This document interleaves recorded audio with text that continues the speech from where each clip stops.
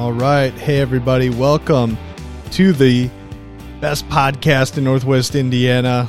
Self-proclaimed, of course, but really excited about this on the What Matters show today, talking to a guy who actually has kind of started as a client of mine in my financial business, and then just kind of became, this guy's got one of the coolest jobs that most people would, you just kind of look at and be like, what a neat job.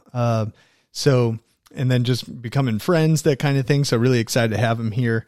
Perfect kind of influence, family man, all that sort of stuff. Perfect for this show and our audience, that kind of thing. So welcome, Jason Hayes. Thank you very much. I'm excited to have you here. Excited. So basically, you know, we just kind of start the conversation, talk a little bit about where did you grow up, that kind of thing. Bring us up to like where your life's at a little bit. Slowly, we'll kind of work through that. But where did you go to school? Like, did you grow up in Northwest Indiana or no? Nope. I was born and raised in Michigan. Okay. My dad was a principal at my high school, which was kind of suck. That'd be weird.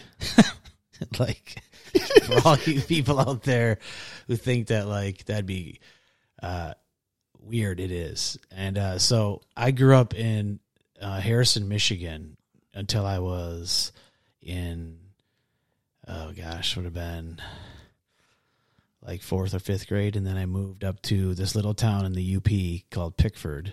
Okay. And my dad was the principal. And a K through 12 school. I had like 15 kids in my class. K through 12 is all in one building. School. No way. Yeah. Okay. But they were like the most dominant little school in sports at the time.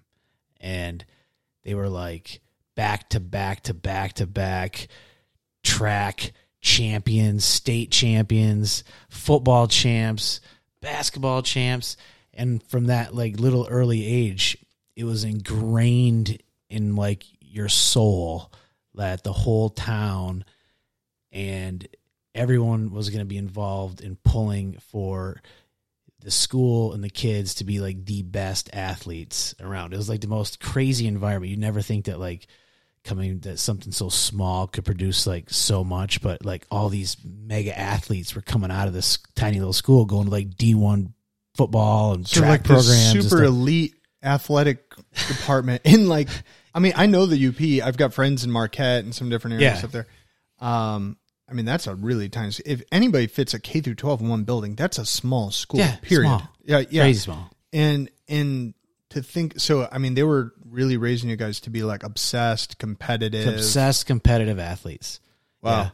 Yeah, it was nuts. I don't even know how to describe it other than when you'd go to for Friday Night Lights, you think about Texas, right? Yeah. And in that particular time of my life, up there in the Eastern UP, there was the whole town would come out. That was that's what everyone did. Shops close it down, people run out, and it's let's cheer on the boys. It's Varsity Blues. And so right? yeah, it's legit. Yeah. Okay. And so my dad is the principal, athletic director, and JV coach for the football team. Okay, so what sports did you do? Because you clearly had to. I played. Every kid there was a 3-sport athlete. Okay, it was because there wasn't enough kids. So in the summer, you were all playing baseball. Okay, that's what you did. Yeah, because you're not going to just sit on your butt, or you're working and playing some baseball, right? Little league, and then in the fall it's football. Okay, in the winter it's basketball. And in the spring is track. In the long winter, because you're the UP. The UP. Yeah. Right. And that's how it all started for me, because I was just this I was this tiny awkward little boy who was trying to figure out his place, and I maybe was a late bloomer, I think, because I don't know, I always felt like I was getting picked on all the time, not just because my dad was a principal, but kids is a small town, so I always had my teeth would come in all weird at first, and so getting picked on wasn't so bad because I knew that you can pick on me, but my dad's the boss. So sure. That gave me just enough leverage to not destroy my confidence level. So that's what I needed. And my brothers, since I was the oldest of 4 boys, my mom also taught at that same school.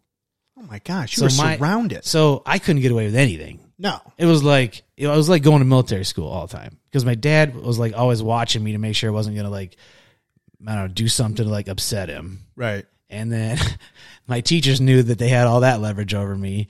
And at the same time, I was able to use that leverage to my advantage to like, you know, the older classmen that were like, you know, were always just intimidated enough not to like, you know, rip my underwear over my head. Right, yeah, right. So, right. Haze you, but not too bad. And so, like, well, my dad, because he was the athletic director and he was the principal of the high school, like on the weekends when most kids are out like just running around in the backyard, my dad would be like, grab my brothers and I'd be like, let's go to the gym. And he'd open up the school and we'd go in there and like play hoops or lift weights or just screw around. Yeah. And he would just go up in his office and do whatever work he had to do just to tidy up. And my mom would enjoy the time off because dad had the boys and that's what we did. And so for years, that type of mentality just started to get ingrained in me. And as I started to get older into when I was in, I was a freshman in high school and I had already started to slowly break out of my like awkwardness shell of a body and start to like slowly start to become to who I'd later be. And so I was already highly competitive at that time. And so I had already started setting all these like JV track records. Oh, really? So I'd already broken 2 of the JV track school records. Like what in track? 100 meter hurdles. Okay. And the 400 meter dash. Okay. And so, and this is a freshman.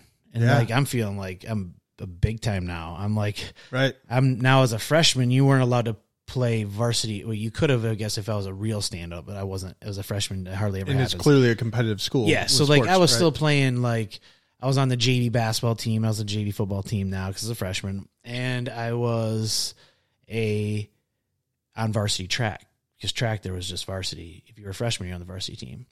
And so even though I was clearly not nearly as good as all the other guys that are taught me, it was the fact that I had all these incredible athletes I was watching all the time. I mean, when I said that we were producing like these like there's like guys were getting scholarships out of this tiny little school to like Central Michigan, Ferris State, Michigan State, getting pulled out of there for like football and track. And we're like, that's what you expected. Now you're like looking at that, like, and that was the expectation. And so, one day my dad comes home and he says, we're moving, where I took a job somewhere else. And it was like, I wouldn't say devastating to me, but it was that like that right at that crucial part of my life where I was like, I'd already had produced all these years of growing up with all these, my best friends in the whole world. Yeah. Right. And your dad comes to you and says, sorry, but I got offered an awesome job at a way bigger school down by Cadillac, Michigan. And it's called Pine River. And you're going to go there now. And you're like, oh, the letdown, like just the feeling of being yanked out of your comfort zone, your friends. It was I can't say devastating because that's too much, but it was disheartening. So hard to swallow that pill, you know? And you're like, oh, you came out of the goofy side. You're finally catching your stride. I'm finally feeling like, hey, maybe girls like might look at me now. And right, like, right. Hey, I'm not so goofy. I might have something here. And so your dad comes to you and he says, yeah, guess what? We're leaving. We're selling the house and we're moving. And you're like, oh my gosh. So then you finished out high school then? I finished in my last 3 years are down in Pine River High School. And what happened with the sports program there? Oh, it was not at all what I'd come from. And so, which worked in my advantage in that I stood out significantly from a lot of the other kids there. But at the same time, it wasn't like I had to work so much harder because there just wasn't that pride there, you know, like where I could come from where everybody wanted to be part of those things. Now I'm at a school where like, yeah, maybe they do, maybe they don't. I don't know. Yeah, well, when you got competitive people, at least in my experience, like the people who aren't as good push the people above them up, and the people on top kind of pull up the little guys with them almost. It's like everybody comes up together. It's like high tide raises all boats, kind of thing. But when the tide's low and you're the best guy, you usually come down, actually. You don't, because you don't grow. You don't, if there's nobody pushing you, it's really hard. And not only that, but now I'm stepping into a school that I didn't know anybody. Sophomore year high school, and I'm like the total oddball. Like, all these kids had gone to school like I had just come from. They'd been together forever. Their whole life. And I'm like the new kid showing up, right? And so, like, what do you do to, like, adjust to that? And I remember my brothers having a really hard time, especially because they were in sort of the same situation I was. All their little friends had grown up with them. They were all in, like, except they were now in, like, more elementary, but kind of catching up, and junior high. And, like, I can remember my little brother, like, crying in the lunchroom because he didn't have any friends. Right. And, like, thinking to myself, like, oh my gosh, like, how am we going to make it through this? Right. And so it kind of created this weird independence in me at that time in my life, because even though I tried really hard to fit in, I just couldn't seem to break through enough to, like, become part of, like, the core group of hardcore Takes friends. Years, and then you're coming in when there's only 3 years left. I only had 3 years left. And so now all the guys that I want to be friends with are looking at me like, well, you're the guy who's now the new threat to, like, you're going to be the one who wants to maybe date the girl that I like, or you're going to want to take my position on the field, or you're going to be the guy who I got to, like, worry about. So there's always this odd tension in that situation that somehow molded me to have this, like, fiercely competitive, like, independence, where it was just like I needed to do anything I could for myself to just survive the last 3 years of my high school career, but yet, not let anyone else kind of pull me back. And so which kind of makes sense for your career a little dedicated myself. Yeah. Just dedicated. I can't tell you. And my dad could see that in me, and he knew that I certainly had potential. And so that really brought he and I closer at that time in my life. He brought me aside and he started training with me, like, every morning. He'd wake up with me, and we did this, like, crazy workout program. It was called, like, Cybergenics or something. I don't even know how he got a hold of it, but my dad was a huge workout buff. Like, his idol was Arnold Schwarzenegger. Okay. And so when we bought this house down in Pine River, in this little town called Tustin, he made it a point he refinished the basement. He put this massive workout space down there, and he hung up these life-size posters of Arnold Schwarzenegger. Because, like, how old are you right now? I'm 43. Yeah. So, like, at 43, oh yeah, for sure. Your dad's, like, right at I'm the my dad's age when he was there. Right. I'm his age now. Yeah. He's only a little bit younger than Schwarzenegger, your dad. Yeah. Because Schwarzenegger's in his 70s. Yes. My dad's 67. Yeah. So he saw him kind of thing in his prime, into the movies, the whole deal. Oh yeah. He was obsessed. You grew up with him. Right. And so we would play Rocky Balboa soundtracks. That's awesome. Every morning, like dun dun dun dun dun dun dun dun dun dun dun dun dun. No way. At like 6 a.m. For a morning workout. For a morning workout. When you're in high school. When I'm in high school. As a sophomore. And he's like pushing me. I mean, we didn't have like your like regular like work set. I mean, we had like the full on bench, bars, squat racks. He had it all down there. I mean, it was like, because he was a huge guy to me. Right, he was a mountain of a human. He was like massive, right? Yeah, right. Like, he was you're a big dude now. Yeah, but I think like he was probably just as big as I was. But back then, like I looked at him, you're like a scrawny kid. Oh man, he's so big. Yeah, but he would push me and push me and push me and push me and push me, and he backed way off as far as like the whole looking over my shoulder all the time and making sure like I was behaving, and he like kind of let that go a little bit and allowed me to just like just kind of grow into whatever I was going to grow into. And since I had made friends, certainly had friends, but to this day, I know I graduated with like 120 people in my class. I could probably only count on one hand how many people I remember. Wow. because they were just became so unimportant to me after a while that, I mean, not during that time that they were all I had, because that's all I had. There was nothing else to have. So right. But today I look back and it was such an insignificant portion of my life, those last little 3 years, that I've never once kept contact ever with any of them ever. So I don't even know what they're doing. So you get out of high school. Yep. Do you go to college anywhere? I do. What do you do? So I was obsessed with getting a scholarship for football. Okay. For football. Okay. And, but my team was horrible. Oh, we were like the worst. We only won like one game.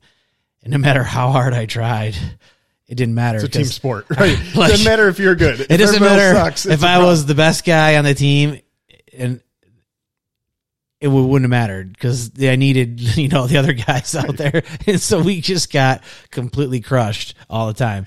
And I can remember trying to put like this highlight reel together of like all my greatest plays to send out all these coaches, because I was basically doing my own recruiting. Right. Because there wasn't no one coming around watching our games. Right. Right. You're trying to get attention. Yeah. Right. And I got some calls from Grand Valley State University and Ferris State that were interested in me coming down and doing like some training.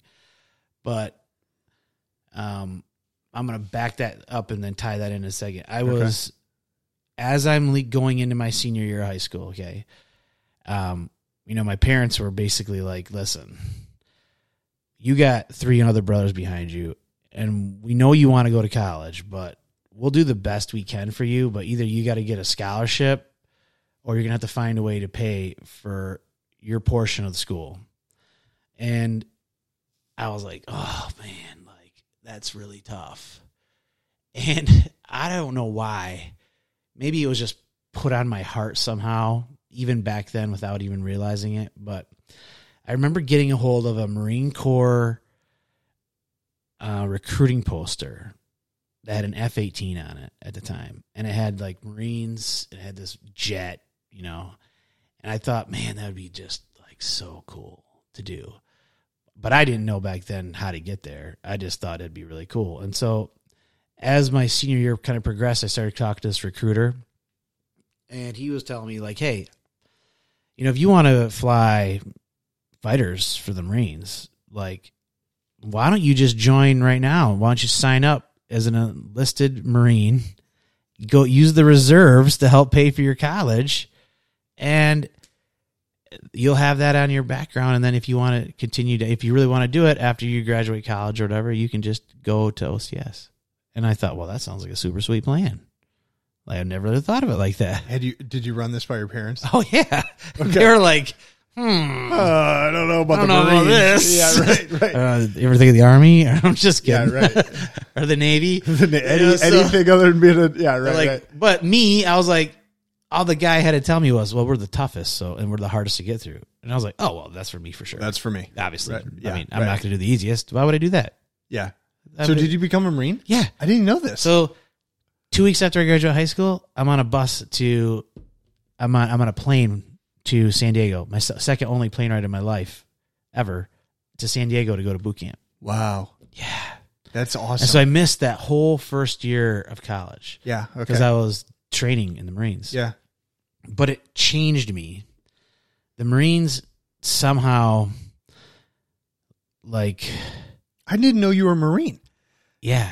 Yeah. So once a Marine, always a Marine, right? So I was in the Marines, and I get out of boot camp. I was honor grad. I mean, of course. I mean, everything I did was like 100% all the time. Hard as I could do it. You're playing Rocky Balboa at 6 a.m. Dude, I am all in. You can go to all boot the time. camp. You're going to be okay. No problems at boot camp. Right. You got the Didn't mental have any issues fitness at all. for it. The fitness was easy for me. Right. I mean, the only thing that was really hard was like, at first I was like, this is pretty serious homesick. Right. I'd never really been away. From your folks, yeah, your siblings, brothers. Yeah. But the Marines somehow took that little nugget of independence that I'd first started when I was a sophomore in high school, and they took that and just like molded it into something powerful.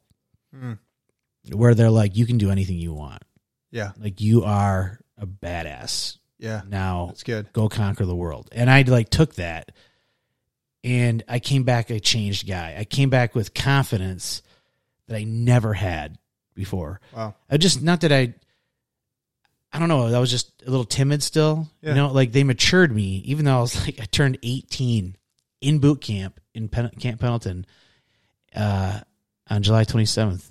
Yeah, it was freaky. I had to have my parents had to sign for me to go there. Yeah, because you were a little too young still. I was too young. So then I get back, I check into my reserve unit, and I started doing like the Marine Corps Reserve thing, but I needed a job. And so I used the money that I had made from like boot camp and the reserves. Now I had like an actual income, and I got a job working as a ski resort.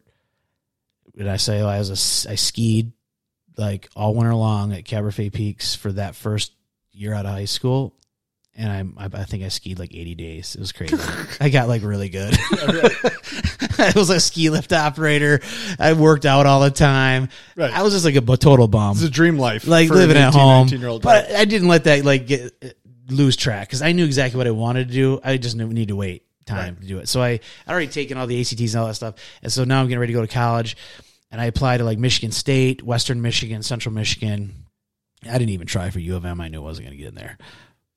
But I thought really hard about where I was going to go. And I was like, okay, I knew that if I tried to get into like a college at Michigan State, I knew I wanted to still play football.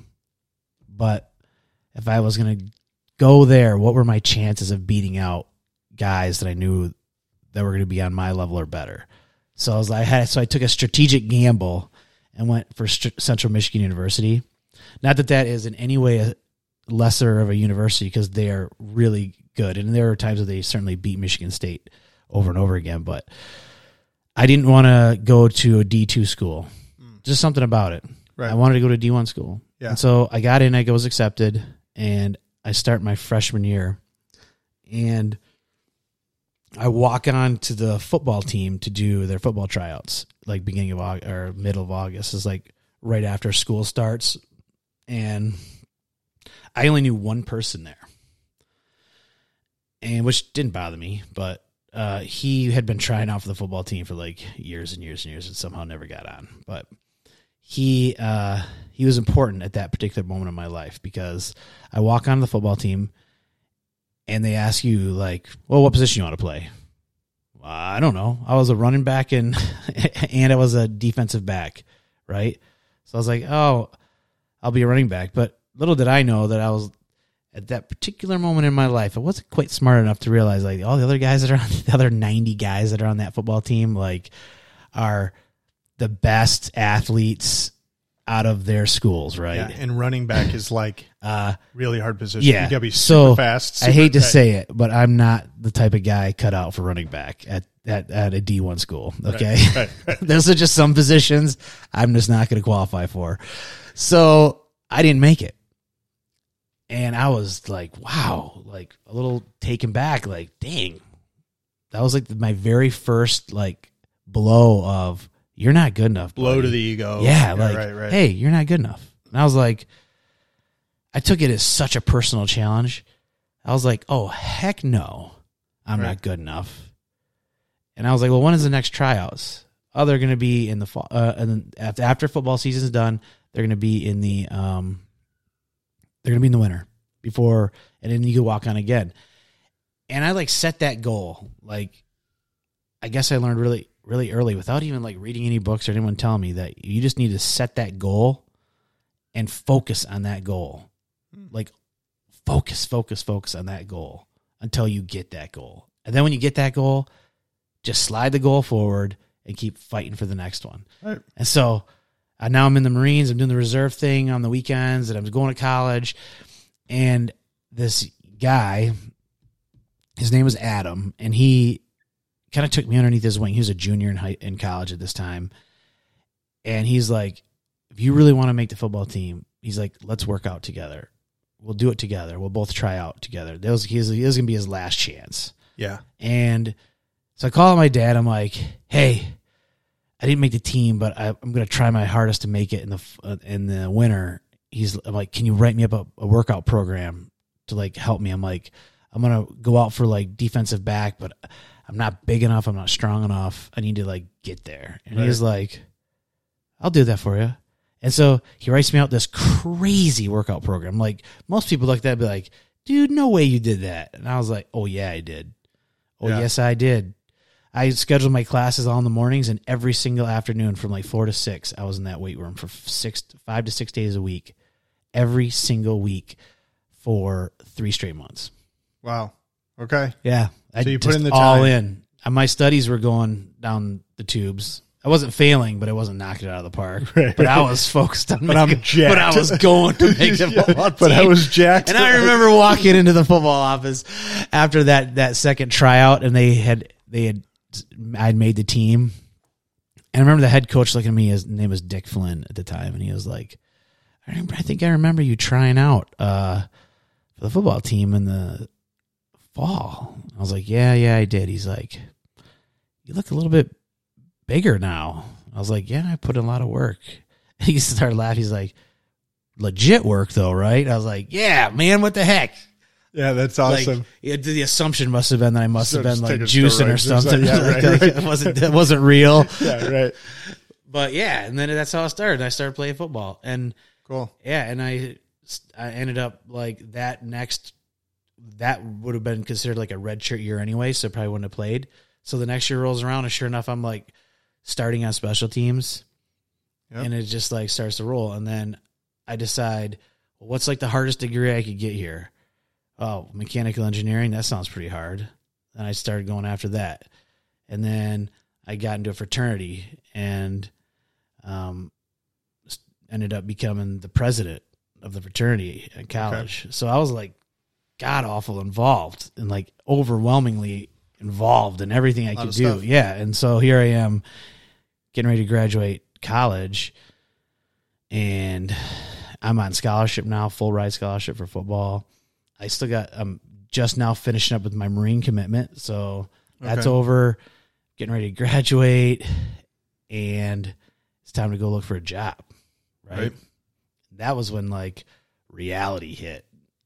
Right. Because right. now I'm like, about football okay, anymore, working out. Yeah. Right. I was like, all the goals I had suddenly are finished. Right. And now you're like, where do I go from here? But success leaves clues. So like I love that term. Success leaves signs and clues. So like if you start as a kid working out, and then in high school, you're like getting up early to be better at the sport. And then like the Marines, you start to draw like this thread starts to like, there's a pattern in your life, right? It's like you start to figure out like there's something I want. I work for it. I try harder. I make it happen. There's this common thread though of success that you just kind of kept weaving. Yes. Right. And so when you get out of school, it's like you might have felt like you didn't know what to do, but you probably felt a little bit like I always figured out. Like, you know, like, cause you'd clearly already, you didn't know what to do at other times, and you kind of always had this string of success, and you figured shit out. But at that point, there was no guidance. Nobody was like, hey, go do this. For some weird reason, I like had got sidetracked off what my original dream was all those years ago. And like, I didn't even think about it at that time in my life. I don't know why. Like the poster wasn't up anymore. Yeah, right. Didn't have the vision board of the Marine F-18. The vision board wasn't on there anymore. And so I was lost. Yeah. And so I take this job. Initially, what was this first job? The very first job I got was down at a company called Lippert Components down in Goshen, Indiana, and they were building travel trailers, frames for travel trailers. Okay, yeah. And I'm like, big over there. And so I get this job right away. I'm like going to be like a manufacturing engineer on a plant floor, and holy smokes, it was hard work. Not that I wasn't good at hard work, but I wasn't making like any money. And I remember scratching my head being like, whatever happened to all those people talk about like, hey, you get that 4-year degree and oh man, pockets gonna be bursting with the bills, baby. Like, crushing it. Yeah. Reality check, everyone. We're gonna that is not how it works. 25 grand a year. Oh shit. So I like buy this brand new truck and I'm like, woo woo. And then I'm like, oh my gosh, I can like barely make the payments on this thing. I'm like not making any money, but I'm working really hard. And how long did you stay at that job? A year. And then what? Then I quit. And I was like, oh my God, I can't do this anymore. Like, this is like impossible. And I was like, okay, I got to do something else. And so I had already, out of like some weird thing, decided I wanted to just try to be like a financial advisor for a little while. Okay. And I was like, those guys make a ton of money. I got to do that real quick. And once again, not focused on the real goal, but just like chasing after butterflies in my life for a second. Right. Yeah. And so I'm like, I'll just do that real quick because, you know, I need to make some money. And I like study. For like a month or whatever. And I like passed the Series 7, passed the Series 63 on my first try. And I'm right there. I'm ready to be a financial advisor. And like, okay, here's a phone.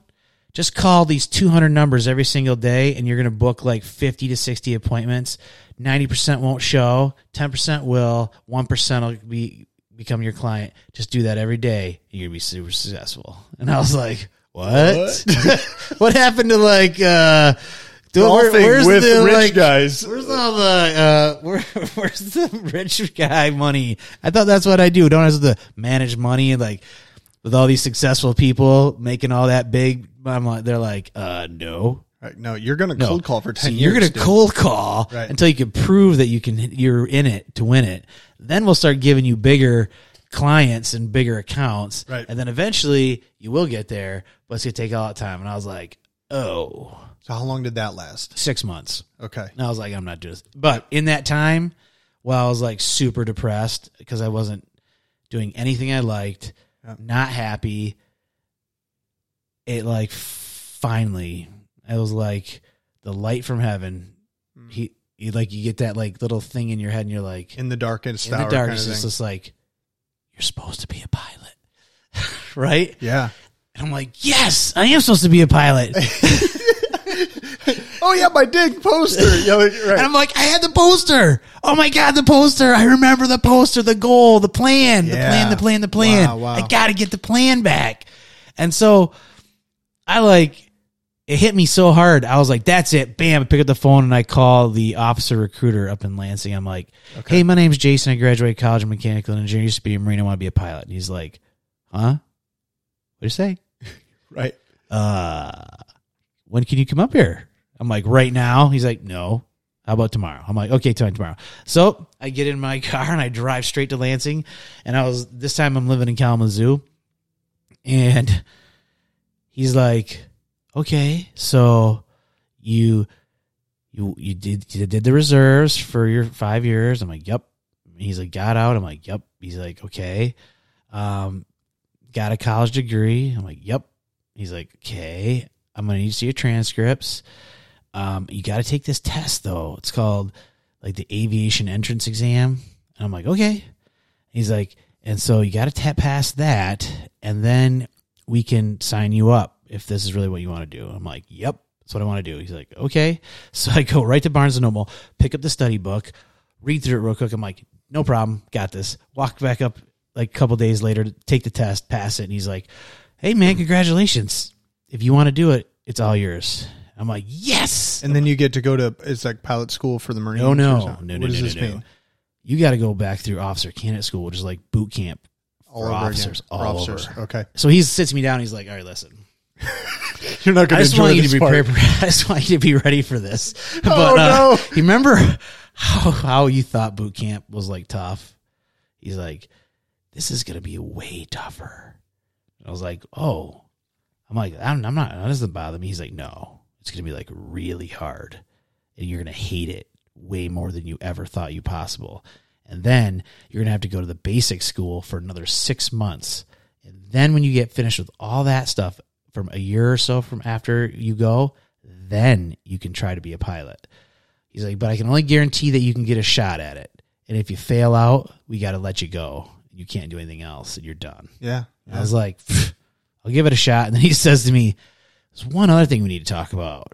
So there's this thing called weight standards in the military, and you're way overweight. And I go, come on, man. I like wanted to rip off my shirt and like, flex off, like, roar. And he's like, yeah, that looks really cool. I know, but that's not how it works here. That's the problem. You're too big to be a pilot. So you need to lose like 40 pounds. Holy smokes. In like the next 5 months. He's like, I've got you a slot in October, but they're not going to let you in if you don't get at least close to 200 pounds. Yeah, I was like, they want the guys to be a certain weight to be in the fighter. He's like, right. I'm like, what?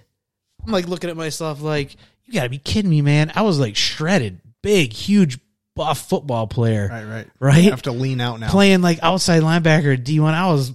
I'm like, how am I supposed to lose this weight, man? And he goes, I don't know. Stop lifting weights, start running a lot, and don't eat very much. That's a start.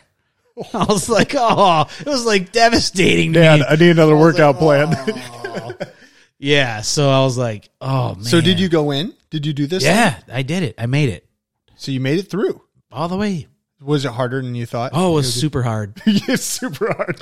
So what happened? But people don't understand is like, the movies do this great job of portraying the officer like the goofy, dumb kid who's like doesn't know what he's doing, while like the senior staff guy runs up there and takes charge and like, yeah. Because this guy is too dumb and inexperienced. Well, that dumb and experienced guy is actually really smart, and he's been weeded out through thousands of other applicants, and he's really not that dumb. He's probably scared, but he's not dumb. Right. And he's probably in crazy shape because you can't lead Marines if you're not going to be at the front. Yeah. Right. Right. So you got to be in the best shape out of anybody, and you got to be the smartest out of anybody. And they teach every single Marine officer to be to lead Marines before you can do any other job. I see. Okay. They teach you to be an infantry officer first. Okay. Because if anything hits the fan, you got to be able to step in and lead guys to like take the hill. Absolutely. Right? Yep. So that's your job. Yep. That's your first job. Everything else is just like comes secondary. Yeah. So then I go to pilot training, and then like 2 years later, I'm flying F-18s. Wow. Okay. Yeah. And then so you flew F-18s. Was that the only plane you flew, or did you fly? I flew a bunch of trainers. Yeah, leading up to that. Right, leading up to like that. Little stuff here. Right. As you're learning. But like every stage was always the same to me. It was like, I'm going to be the best. I'm going to work the hardest. I'm going to study the hardest. I'm going to put in all my time. I'm going to do everything it takes until I get the next selection up. And it was like got to be first. But it was really hard because everybody else wants to be first. Absolutely. So you're not competing with like... You're not competing with losers. No, you're competing with other the studs. Absolute top guys. Right. Like everybody that's there is just like you. They're all super smart. They're all awesome athletes. And the only thing that's like distinguishing you apart is almost your physical body, what it can take. Like in the air. That's about it. How well you can take G-forces and turns and your ability to process multiple bits of information simultaneously. Quickly, super fast. And so... flying F-18s. I mean, it was so awesome. Like a student pilot, I can't imagine what it's got to feel like to be strapped to two rockets. How about the fact that I'm like, had never flown anything in my whole life, and I show up to flight school, and they're like, you're going to get 25 hours in this Cessna 172. Then we're going to move you into a turboprop, tandem seat, T-34 Turbo Mentor. You're going to get about 100 hours in that. And then you'll get to select what aircraft you want after that, which in the Marine Corps it was jets, fixed wing, and helicopters. Okay. It was all depending on how well you did. And you're selecting against all the other guys in your class. Of course. And so the only guy who's guaranteed to get his top choice is number one guy.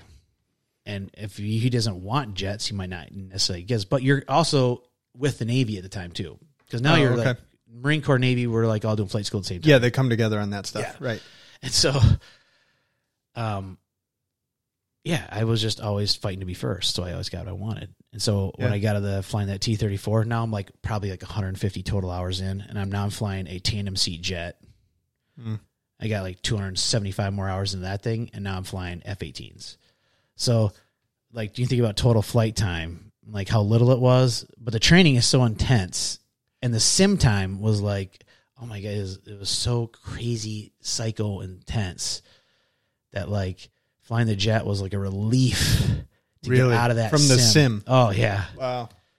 And so next thing you know, you're like flying F-18s off an aircraft carrier, and you're running missions, and you're tankering, and you're doing that for like a couple years. Yeah, that's cool. So you did that. You flew F-18s for 6 years. 6 years? Yeah. Wow. Oh, so I had a 10-year commitment, and finally was able to get out and like basically restart my life. Yes. What do you do when you get out of the Marines from that long? You know, what was the first thought? Like, I'm getting out. What am I going to go do for a living? This is like me really opening up here. Is that during that time that I was in the Marines, I was also like had this marriage. Okay. Like which was my first marriage. And so I could tell within the first like 3 years that this might not be like the best situation to have a family. And I was gone like all the time. Of course. All the time. Yeah. Like, Yeah. my daughter was born. I was able to witness her birth, and I spent like the first like month with her. And then after that, like it would be so sporadic that, I mean, I calculated it up once after the first 3 years that I was in, when I was actually in my squadron. I only saw her for like 6 months. In her first 3 whole years. First 3 whole years. Wow. Yeah. Okay. Gone. Missed All 2.5 the years. time. Yeah. Right. I mean, I would have to like do these pre-recorded messages, be reading these books to her. Yeah, it's not like FaceTime. Yes, now. that Right. because there was Skype was like just coming online. We're talking like 2007, 2008. So Skype was like starting to build a little bit of momentum. Wait, It so was you're working. a pilot during the war? Yeah, During that, so Iraq and Afghanistan. were you doing flight patterns out there and that kind of thing? Like, is that where you were Not working? over Iraq, but Okay. we were doing flight patterns over the like Afghani airspace. Okay, and South Korea then, because that was when crazy Kim Jong Un was Just taken over, wasn't it? No, not the young one. This is the middle one. Oh, the Kim okay. Jong Il. Ill. Yeah, ill. This is right after he had like sunk the South Korean destroyer, shelled the island. Yep. Tensions on the peninsula like crazy high. Sitting on the Korean peninsula for like 6 months over there, flying like these weird missions. It was like, yeah. But all that aside, so I finally get back to the U.S. and I do a couple like short tours with a couple other squadrons because now I'm like really qualified. I've got like all the ratings and all the things I need to be like a senior pilot. Okay. And so I'm being asked by other squadrons to do some training. We're there, guys, for them getting ready for deployment. And now we're on the full on deployment cycle in the Marines. It is like full on. Everyone's going every year. Multiple squadrons are going. Nobody's left out at that time. Nobody's left out. Nobody. Even the reserves. Yeah. Yeah, everybody They're went. getting crushed. Yeah, right. And so you're supposed to be on your quote like downtime tour, and they're like still pulling me away all the time, pulling me away. I'm just like, my wife is getting no attention. I'm not around. She doesn't like it. She's over it, and she's like, it's time to call it. Call a spade, right? And so she moves back to Indianapolis with my girls, because I had 2 then, and it was basically like, you got to figure it out. If you want to be a dad, you're gonna have to do something else. Right. Like, we'll try our best, but So how long from the point that like you get divorced, she leaves? How much longer are you in the Marines, kind of doing this? Like a 6 months to a year. Oh, it wasn't real long. Yeah, left. I didn't have. Okay. Yeah, she wasn't gonna like blast out with like me not having like a chance to like To at do least anything figure about something it. out. Yeah. Right. Yeah. So Got it. then I was like, I guess I just had that point in your life, and you're like looking at all these military families, and you're just like, divorce in the military is just as common as anything else. I mean, there's like an 80% divorce rate. It's like crazy high. They talk a big game about support, but I could tell you anybody who's been in there will tell you the same story I am, and that is there is no support. It's all BS. They say they care, but they don't. They say they got the programs, but the programs don't work. And they're still trying to play catch up even to this day for all the guys that have served that are still trying to deal with all this stuff. Right. And this whole podcast is about family, faith, family, fitness, Yeah. finance. So like, what do you do? It's like, what do you do? I mean, how can you even blame a woman when you're like just it's gone? all my fault. I mean, you're 100%. Yeah, I mean, all my fault. it's like you're a deadbeat dad, but you're not. It's Yeah. just but you're gone all the time. So it's the opposite. But it's like there's nothing you can do about it. The Army owns me, or the Marines own me. Right. It's tough. That's a tough game. Tough, and you're nothing you can do about it. So you leave, you get out. What do you do? I moved back home. Okay. Yep, and I've started getting my application out. So initially, I had my application out to a bunch of airlines. But okay. The commercial airlines. Yeah, commercials like American, Delta, United, right? Like that, yeah. And they're all like, man, you just don't have enough time yet. I don't have enough hours I to don't fly have enough people, hours. but I've flown F-18s off Yeah. aircraft carriers. So I'm like super talented, but I'm just don't have enough time. And that was like my first days of civilian aviation, where they're like, they work at a totally different avenue. Right. Like they're not even on the same road. No. They're like totally different city. Yeah. And so I'm over here thinking I'm like Top Gun super awesome Which, if guy, people listening, if you don't understand, like with planes, everything's about time in the front seat. Yeah. So it's like all anybody cares about. They count up hours for those who, if most people aren't familiar with that. It's not like miles. It's time. Yeah. It's hours. You build up all these hours. Yep. They want a certain amount, thousands of hours or something like that. Right? They actually don't even care how talented you are. They just want enough to see how much time you got. That's all that matters. Right. Because they'll just make you into whatever they want you to be. Right. Yeah. And so they're like, hey, we really would like to bring you on, but you just need a little bit more time. I didn't even know this stuff. The military doesn't prepare you to like transition out into the civilian world because they don't want you to transition. Right. They want you to stay there. They want you to stay there forever. Right. And I made the choice, like, I got to focus on my family and be a better dad, or my girls are going to grow up with daddy issues and they're going to hate me and they're going to lean on other men for love and all the things that you can affect children's brains by not being there and not being a role model. So for you your knew kids. you needed to be present. I knew. I could tell. You knew. I knew. Yeah. I could tell by the way my daughter was acting that it was starting to really affect her. Got it. And so I made a decision that no matter what, I was going to just dedicate my time to fixing it. Okay. So how did you do that? What did you do for a living then? So I applied, like I said, to the airlines, and they're like, no. And so, but all the regionals were like, ooh, we want you. I see. But there's a catch. And the catch was, you can fly right away for us, but we're not going to be able to pay you a lot of money. And I was like, well, like, what do you mean by like not a lot of money? And they're like, well, like the equivalent of like $10 an hour. No way. Yeah, way. To fly an airplane? For regional guys. And I was like, whoa. I'm like, I can't live on that. I'm like, my gosh, that's crazy. They're like, yeah, sorry. But you gotta serve your time. And then you're thinking you got to get your hours up because then you can get a job at American Airlines or something. And so I run into this.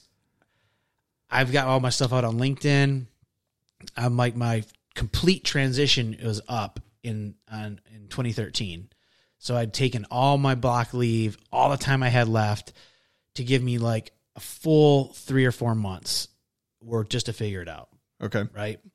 And so during that time, I am trying to figure out where I'm going to live, what I'm going to do. And I am on LinkedIn for the first time ever. And I get connected with this guy who sells aircraft. Okay. And he's like, hey, let's meet for lunch. So I'm like, sure. And so he's like, hey, I sell aircraft for a living. And I think you'd be like, you mean you could like work really well together? I was like, okay. He's like, and on top of that, I'll introduce you to this company out in Chicago that flies jets. Private jets. Yep. He's like, I bet they'd love to hire you on. He's like, so what do you think? And I'm like, sounds like a plan to me. They're like, yeah, why not? Does it pay a real salary, like, not $10 an hour? He's like, hey, if you sell a jet, I'll pay you a commission. Okay. And while you're working on selling jets, you can fly for these guys.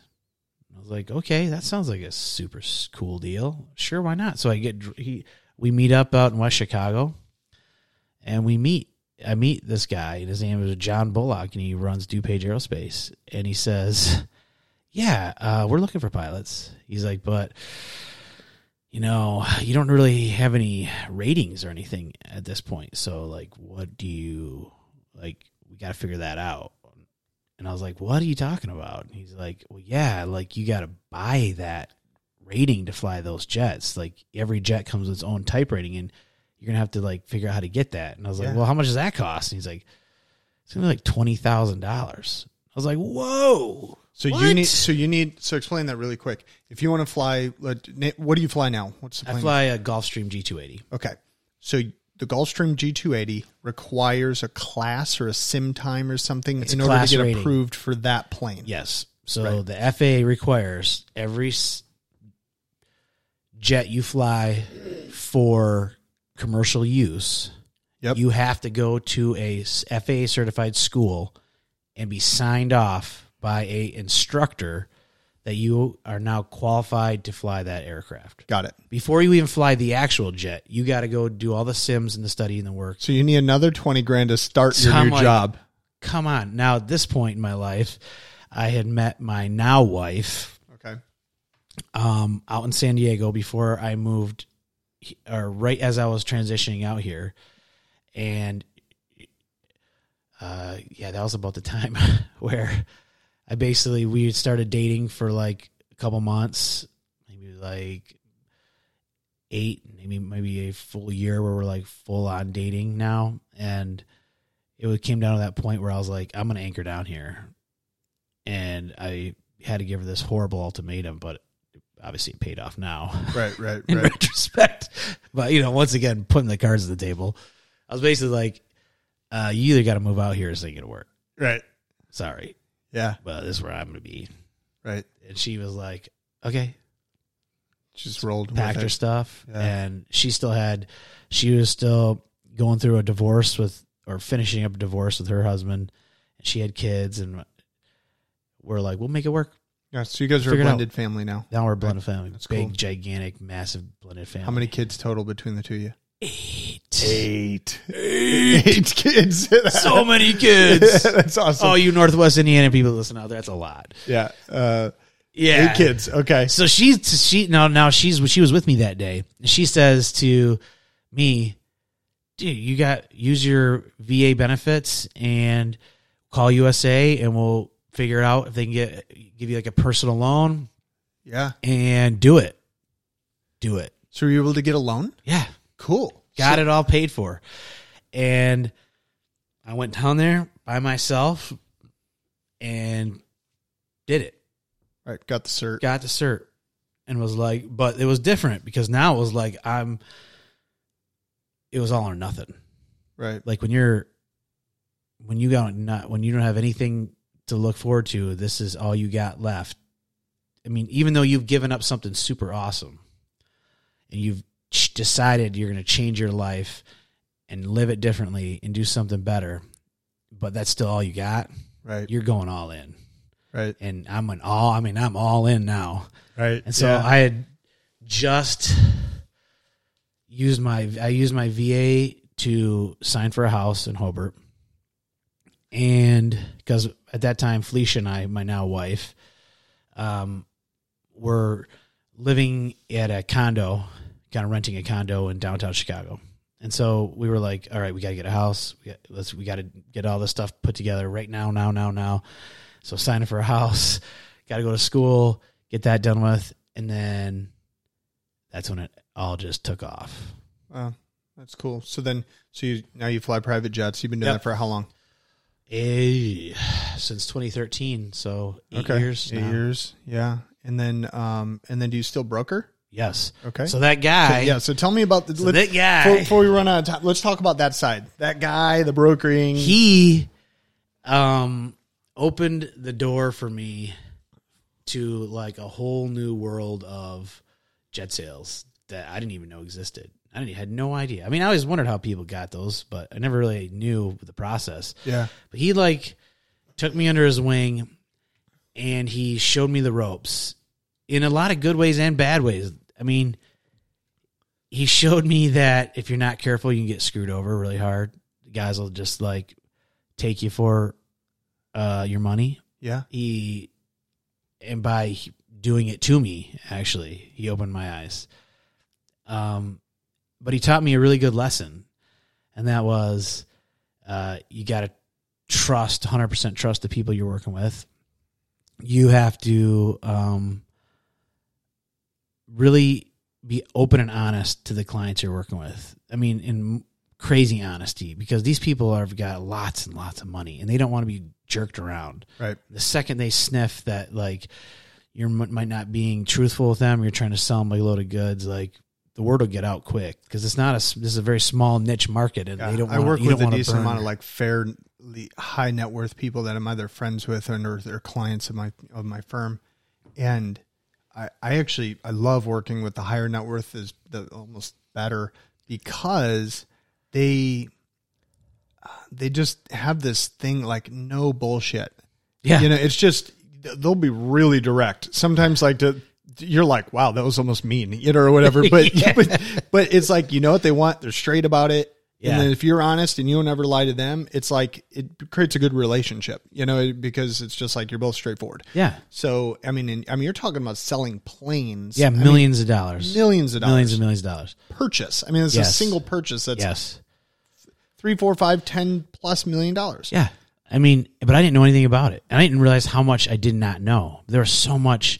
But because of what I was doing as a pilot, and since I was actually flying the jets, I was selling the same models of jets that I was flying a lot of the times. Right. Okay. To just other clients. And so my knowledge of the aircraft was just another way to help me sell, because I knew everything about them. I knew how they worked. I knew the ins and outs. I knew all about the inspection cycles. You literally have your hands on them. I'm in them all the time. Pilot, right? Yeah. So I was like, it's like being the car mechanic who's selling you the car. He knows everything about it, right? Yeah. And so they give me an advantage. For sure. I could talk to these guys have immediate answers and sound very like educated, because I was. Right. And they could trust me. Right. You didn't read it out of a manual. Yeah. It's like, you're like, no, I know the handling characteristics of this thing, everything. That allowed me to get my first sale underneath my belt, and then the next sale, and then the next sale. And then that led me right into the guy that I'm working for now. Gotcha. Which was just like the craziest twist of events. I mean, I'm flying this guy, and he tells me, I want to buy a jet, and I want you to help me get it. And I'm like, yeah, sure, problem. But then he throws out this caveat, like, yeah, I'm not going to buy it unless you fly it. And I was like, so he wants you to be his pilot. Yeah. Just like everybody else did, though. Right. And I was Everybody like, says yeah, that. Sorry, buddy. Like, sure you do. But I'm already worked for the guy I already sold this jet to. Just like the guy before me wanted me to fly that one. And I was trying to tell him, like, I don't want to do that. I will be here, and I will help you find whatever was right for you. I promise. But I just don't think I'm interested. And he was so very persistent. Like, no, you got to. I know the type of people I want working for me. You're the type of guy I want. So come on, let's do this. And I'm like, I don't know. And I had, just prior to meeting him, met with my first life coach ever. Okay. And I can remember him sitting down and telling me, like, you need to know what your own worth is. It's good. Right? Yeah. How much do you think you're worth? Right. Like, you got to know what that is. If you don't believe that there's a number out there for you, or that you're worth a certain amount of money or value, then you're never going to believe that you deserve that much money or respect or anything else in the world, right? Those words like never got out of my head. I remember thinking to that as he's asking me these questions, and I remember looking at him and saying, buddy, you can't even afford me. Like, I'm telling this to a guy who can buy anything he wants. Yeah, right? You're telling this to a guy who can legitimately buy a private jet. Can like throw like $20 million down on the table right now and say, yeah, right, I can buy this jet. I can buy 5 of these right now. Right. And he looks at me back, he goes, oh, well then why don't you write down a number that you think you want on this piece of paper and just slide it over to me. Wow. It's like the movies. Like you legit were in one of those positions. It's like Moneyball, man. Moneyball. Yeah, right? Exactly. That's like Brad Pitt opening up the freaking letter at the very end of the movie. He's like, write it down. Yeah. Right. Wow. Okay. Yeah. So I'm like, okay. Yeah. Unless I thought about it for a second. I'm like, how much do I think I'm worth? I'm like, okay. So I wrote a number down. I slid it back to him. I'm like, this is how much I want every year. I said, that's just to fly you. And he like looks at it for like, he's like this. Yeah, okay. That fast. Welcome aboard. Wow. Yeah. And then you helped him get the jet, of course. We got him his first jet, and then we got him his second jet. Okay. And now we're working on a third. Wow. That's sweet. Yeah. Wow. And he just like totally took off. That's amazing. Yeah. I love planes. I'm like a plane freak. So like I could talk about planes all day, but like just to give people a scope, I think, just give people an idea. You're flying, probably to Florida a lot. Oh yeah. Like that, right? Sure. So like a commercial flight. Yeah. Right. Oh, you want to? Oh, I see where you're going. Let's with play this game. Yeah. Because people don't really know. Okay. People go, it's a jet. They don't really get it. They don't get it. They don't get it. No. It's not like the same. No. So you see like all these people that fly like first class and they fly in the airlines and like, I'll give you a great example. You see that there's this pretty popular show out there called TMZ, right? Yeah, and they're always like snooping around the airport, like LAX, right? Looking for the celebrities to come out of the airport. Okay. The people that we fly, they don't go to that side of the airport. Although I have gone into the private side of LAX, you don't ever see TMZ hanging out there. It's like very exclusive. So for all of you who don't know this, most airports have a private area that's secretly set aside somewhere else where all the private jets go. Like there's one at O'Hare that nobody knows about. Yeah. There's one at Midway. It's on the other side of the airfield. So it's always on the other side where everybody else is not allowed. And so, like for instance, and I've flown a lot of famous people. Yeah. Lots.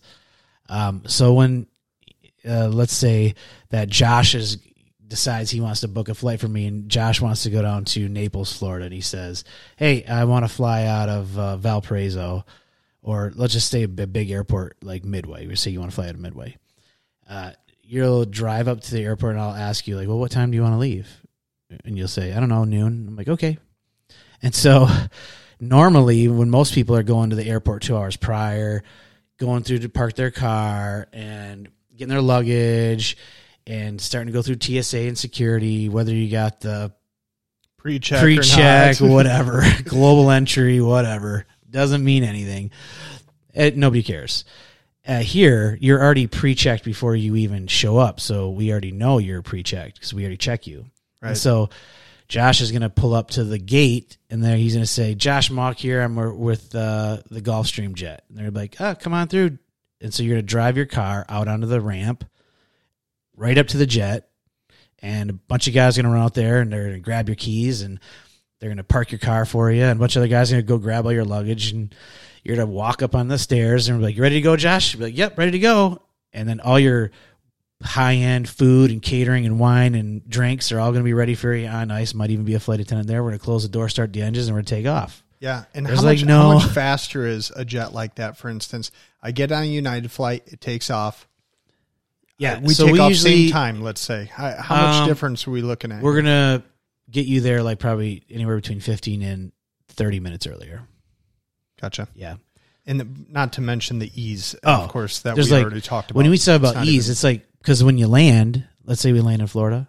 Right. There's going to be a car. We're going to land as we land on the on the runway. We're going to call the fixed-based operator, or the private hangar people. I'm going to say, hey, we're here with Josh. He's got a party at 2. Can you have his car pulled out to the jet?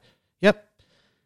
So the second we shut down, the door opens. Your car's right there. Door's already open, and you just walk out into your car and you drive off. Yeah. Right. And then to make it even more crazy is like when you come back internationally, for instance, we go through Naples to clear customs out of the Bahamas like a couple days ago. Yeah. And like they get on board and they're using the customs people there at the private ramp are using facial recognition software on their iPhones to clear you. Wow. They walk on the jet. They put the phone up to your face and it'll be like, bling, you're cleared. Bling, cleared. Like, all right, anybody got anything to declare? Nope. See you later. Roll on. Unbelievable. There's customs. Yeah. I mean, without getting, I mean, the main thing is that people don't really understand about private jets is that the people who are flying them, it's not just about the money. Oh, because like no. it's about the time. It's time, because time is money. Is money, and time is time. People say time can't be purchased, but it can in the form of a jet or whatever. You can buy I just time. flew this guy yesterday who's a big time. He sells railroad cars all over the North America, right? And he had a bunch of meetings he had to go to, but he wanted to be there personally. So we pick him up in Chicago, fly him to Cleveland. He's got a 2-hour meeting in Cleveland, gets back on the jet. Fly him down to Fort Myers, 2-hour meeting in Fort Myers, gets in the jet. Fly him back to Chicago, he's down for the day. Done. There's no other way to do that other than a private plane. No, there's not. He couldn't have made those deals. No. Those deals could make him God knows how much money. Yeah, because he wants to be there. And he can do 2 deals in one day, one in Cleveland and one in Florida, and still be back for dinner. Right. Yeah, that's amazing. That's amazing. So, so you, of course, oh man, we could go into like the beauty of that business, but so you're still selling jets. Still selling jets. So cool. I can't wait to buy a plane from you. That's the goal, right? That's always the goal. I can't wait to buy a plane for me. Yeah, right. You want to buy your own plane, right? I want to be the guy who rides in the back. Yeah, sell enough of the other ones you get to ride. Yeah, so all right. So just so we don't get too long in the tooth today, have you had any particular mentors that really impacted your life? And how did they? I start from the beginning. And it's not like it's a cliche, but my parents were very influential with me early on in my life. And then it became my coaches, right? Yep. So my high school football coach was also my track coach. He was huge as far as influence in driving into me this desire to, if you want to be the best, you got to train like the best. Mm-hmm. Like, I just don't think people today realize that you can't get something for nothing. It doesn't matter what part of your life that is. Right. Nothing's free. There's no handouts in this world. And so if you want to be successful, you got to work at it as hard as you can, just like an athlete would, right? I mean, you work at your business like it's a sport. To me, that's how I look at it, right? After that, it was who'd be the... Did you have any huge mentors while you were in the Marines? Anybody that you really looked up to? The guys that I had one in particular. He was my operations officer when I was in the Marine Corps. His call sign was Tuck, and he really took me underneath his wing and developed me as a true professional. Like, he molded me to see that it's not just about flying jets. It wasn't just about being a Marine, but you have to be a professional. He's the one who taught me about work hard, play hard, right? I can't remember what the saying was. I wish it was something like, if you want to if you're going to play with the owls, you better learn how to soar with the eagles or something. There's a saying like that, where it was, if you want to go play at night, you better be able to get up in the morning and go soar with the eagles. And there's so much truth to that. Like, you can screw off all you want. I don't think most people don't care. Right. But you better show up the next day ready to work. Right. Put your work in and do the best you can. And to be honest with you, the mentor that I have right now is my boss. Okay. Yeah. The guy has taught me a lot about life and the lessons that he's learned. Yeah, I mean, there's got to be, not got to be, it is a fact, because I know it from my own life, but there's success in proximity. Yeah. You're just close to people who are highly successful, and that's going to make you more successful. Yeah. Right? His mantra was, I'm going to surround myself with the best people I can, because they're going to make me the best person I can be. Right? So good. And so by me being around all of his best people, makes me want to be the best, right?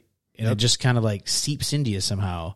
And when you go out to dinners or you're with those people, you know, I hang out with the guy who runs the boat, right? The yacht. Yeah. Right. I hang out with the people that run his properties, hanging with him.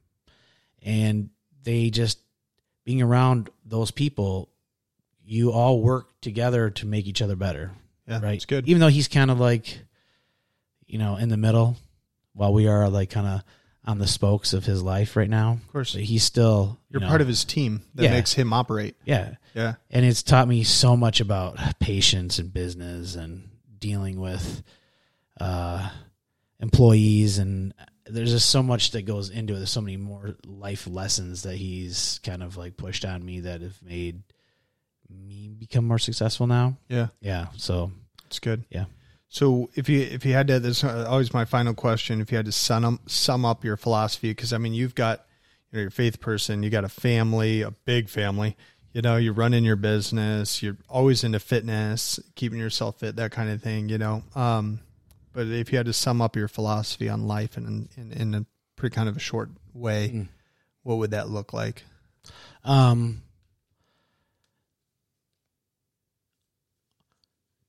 Never stop setting a goal for your life, ever, and never stop driving to achieve that goal.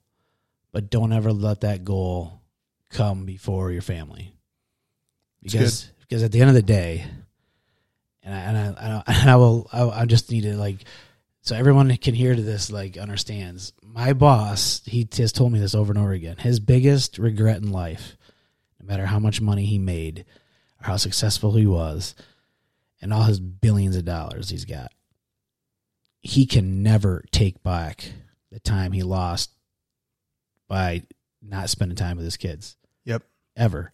And at the end of the day, and like the greatest, whether it was a real quote or not, by when Steve Jobs, you know, that supposed last words that he's speaking to his sister, and he says, you know, he's trying to tell her the lesson of life. And he says, it doesn't matter how much money you made, you can't take it with you, type of deal. Yep. There's all the truth in the world of that, because at the end of your life, as much as you want to be successful and you want to provide for your family and leave an inheritance to your children, at the same time, they're the only ones that are going to be there at the end.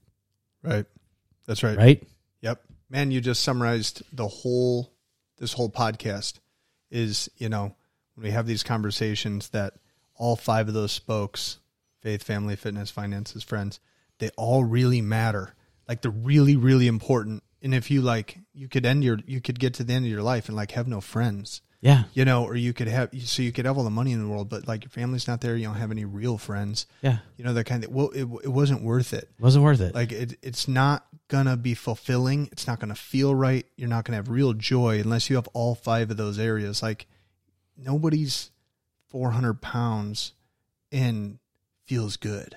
No. You know what I mean? Like, fitness is important. You know what I mean? Like, you got to feel good. Health, you got to feel good with your family and like your relationship with your wife or your husband. And they're just all important. And there you go. Like, right from a billionaire saying, I screwed that up. I leaned too hard. And it doesn't matter how hard he tries now to make up for it. You can't. It's too late. It's gone.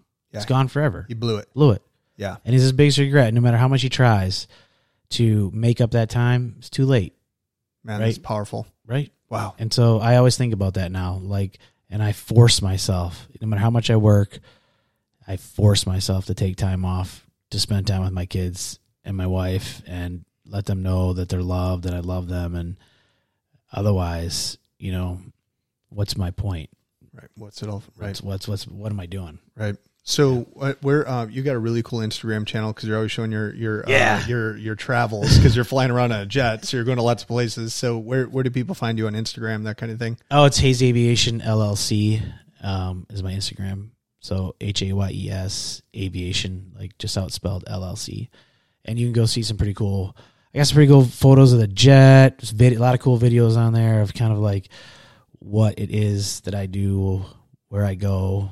The things that kind of we get to experience, but don't think that it's always like that right off the bat. Of course, I don't want people ever think that. Everyone looks at me like, I want to be a pilot. I want to fly around. I'm like, yeah, it's only going to take like 10, 15, 20 years. Yeah, well, you can be here too. You just heard, you just heard the whole story of how it took to get to that point, and it wasn't an overnight success thing. Man, well, I really thank you for being on. What a blast. I'll have his link to his Instagram on here for you guys. And yeah, really appreciate you being here. It's a good time. Yeah. Thanks, Josh. All right. Thanks, man.